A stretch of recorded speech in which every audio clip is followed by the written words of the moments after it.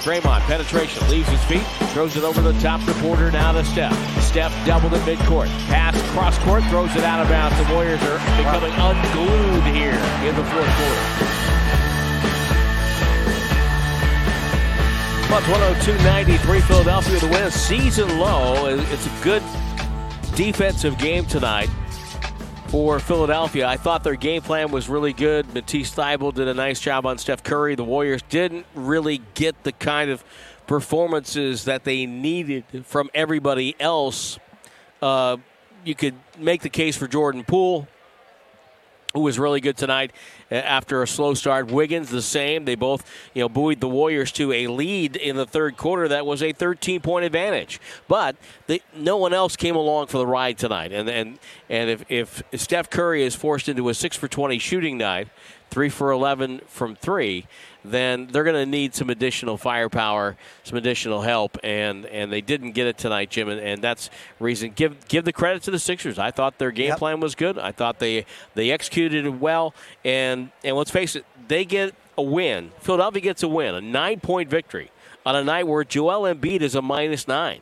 And that tells you that they had a really good team effort and came away with a victory. So congratulations to them. Warriors move on. And it's always sad when the Warriors finish off a series with Philadelphia. We don't get to see the Sixers again for the rest of the year until maybe, just maybe in June. Yeah, that'd be nice. That would be very interesting. That would be really cool. I would really love that. I think the Warriors have a better chance of getting there than Philadelphia, to tell you the truth. They probably do. Warriors are 21-5, and they got Klay Thompson, James Wiseman coming back.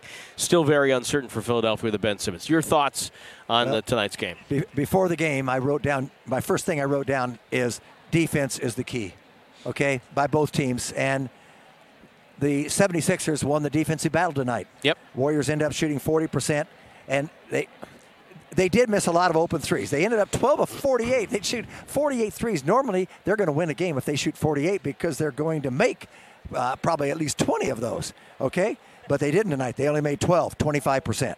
And it was a one-point game at the end of the first quarter. It was a three-point game at halftime. It was a three-point game at the end of the third quarter. You thought the Warriors, during that third quarter, by the way, bursted out there, and that's when they got that 13-point lead, but it dissipated. They just got stuck on the score of 78, and it went for about 3.5 minutes without scoring. Anyway, Philly fought back in. Tremendous defense. Stephen Curry, who managed to get 15 first-half points, not on great shooting, but enough shots to get 15 on the board, only scored 3 in the second half, Tim.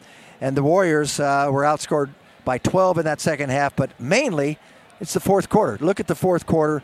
The Warriors managed 20 points. Remember, I said up until that point, no team had even had a 30-point quarter. But the Sixers put on a 32-point quarter in the fourth quarter. They won it by 12. They won the game going away at the end. Well, Jim, what do you think the Sixers did with Steph tonight that was effective? Well, I'll tell you what. They put a taller defender on him in Matisse. He's 6'5", and he may be even quicker. He is than Stephen. He's a really good defender. He knows how to do it. He is their best defender. No question about that from his size and everything. And he just he knows how to play, and he knows how to keep Steph in front of him. He made it tough for him to get the ball, and he did not give him any room to shoot threes. Only a couple of threes did Steph have tonight. They were uncontested. Yeah, I thought you could tell right from the announcement of the starting lineups what Doc Rivers, focus was going to be on. You know, he takes Danny Green out of the starting lineup. He puts Matisse Thybulle in. He's going to say, okay, we are going to defend tonight. Win or lose, we're going to try to defend tonight. Yeah. Well, the thing about Thybulle, he knows how to play defense. He also is good at the pressuring. And he would be second in the NBA if not he doesn't have enough minutes to qualify there. But that's how good he is with his hands, his anticipation, and everything. And he just shadowed Stephen Curry and made it very, very difficult. And then Steph, if Thybulle got beat at all, I haven't seen Embiid come out like he does on Steph, clear out to the three-point line like he did so often tonight. So they were bound and determined if the Warriors were going to beat them, it wasn't going to be on the hands of Stephen Curry tonight. Well, for the Curry tonight, he hit 3 threes. He was 3 of 14 from deep, and 6 to go. He's 6 to go. He's 6 behind Ray Allen, 7 to set the record. So there you go. it was a defensive battle tonight, and the Warriors finally end up shooting 40%. And Philadelphia, miraculously, they came out of the second half there, and they ended up shooting 46%, and they deserved to win the game. Both teams, 13 turnovers, so that really wasn't a big factor, although the Warriors did turn the ball over when they had a stretch down there when it's a 5- and 6-point game in the fourth quarter, and they got a little sloppy there, and I thought at critical time, 4 turnovers in the fourth quarter, but then Philadelphia made mistakes, and they did not garner any points off of those 4 turnovers. The Warriors just didn't get a chance to shoot the ball. It's too bad that the Warriors didn't play better. I don't want to take anything away from Philadelphia, but I don't think the Warriors played great tonight. Nope. And I think they, like you said, I thought that initially, I think Steph was letting the game come to him, but I don't think a lot of the other guys were, and I think that's again, they're 21-5. We're kind of picking at, little mini points here. They're 21-5 right now. Yeah. And they got 4 more games on this road trip: Indiana, New York, Boston, Toronto. Those are all winnable games, and they're all losable games. So let's talk for a second about Indiana before we let you go tonight, Jim. And that's a team, even with T.J. Warren not playing. Yep. I still think they should be farther along. They're just now starting to get their game going. Had a nice win last night against Dallas. But they're under 500. 4 games under 500, even after that win. So there's something going on there with Miles Turner. Right. Because Miles Turner is now in his 7th year. He's 25 years old. He's discontent. He's I don't want to say he's a malcontent, but he's not playing right now. And they're relying on Sabonis, who's a heck of a player, by the way, at 6'11". But Miles Turner, this young player, has been so good.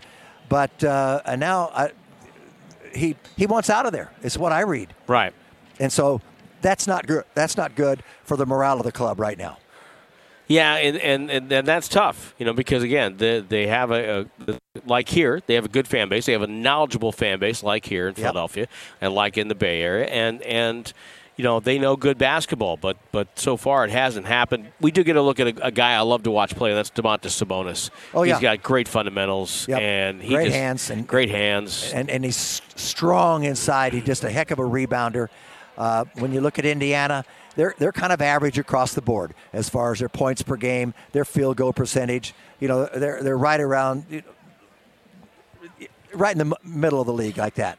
And defensively, nothing to shake their hands at. They're just kind of a, average team, an average team. And in the East, there are a lot of teams like that. It's not only them, it's Boston the same way. The Knicks, who were playing better earlier in the year, but not now. And Cleveland, who's surprising everybody. And Washington, they're one of those teams right in there, right in the midst of that group. Well, you have your midnight curfew, so we have to get you back to the hotel before midnight. So we should probably get going. So people might believe that, Tim. Be careful. They could believe I'm that. Just teasing. It doesn't bother me a bit. Jim can go wherever he wants, whenever he wants. You hold the key to life, okay, as they say.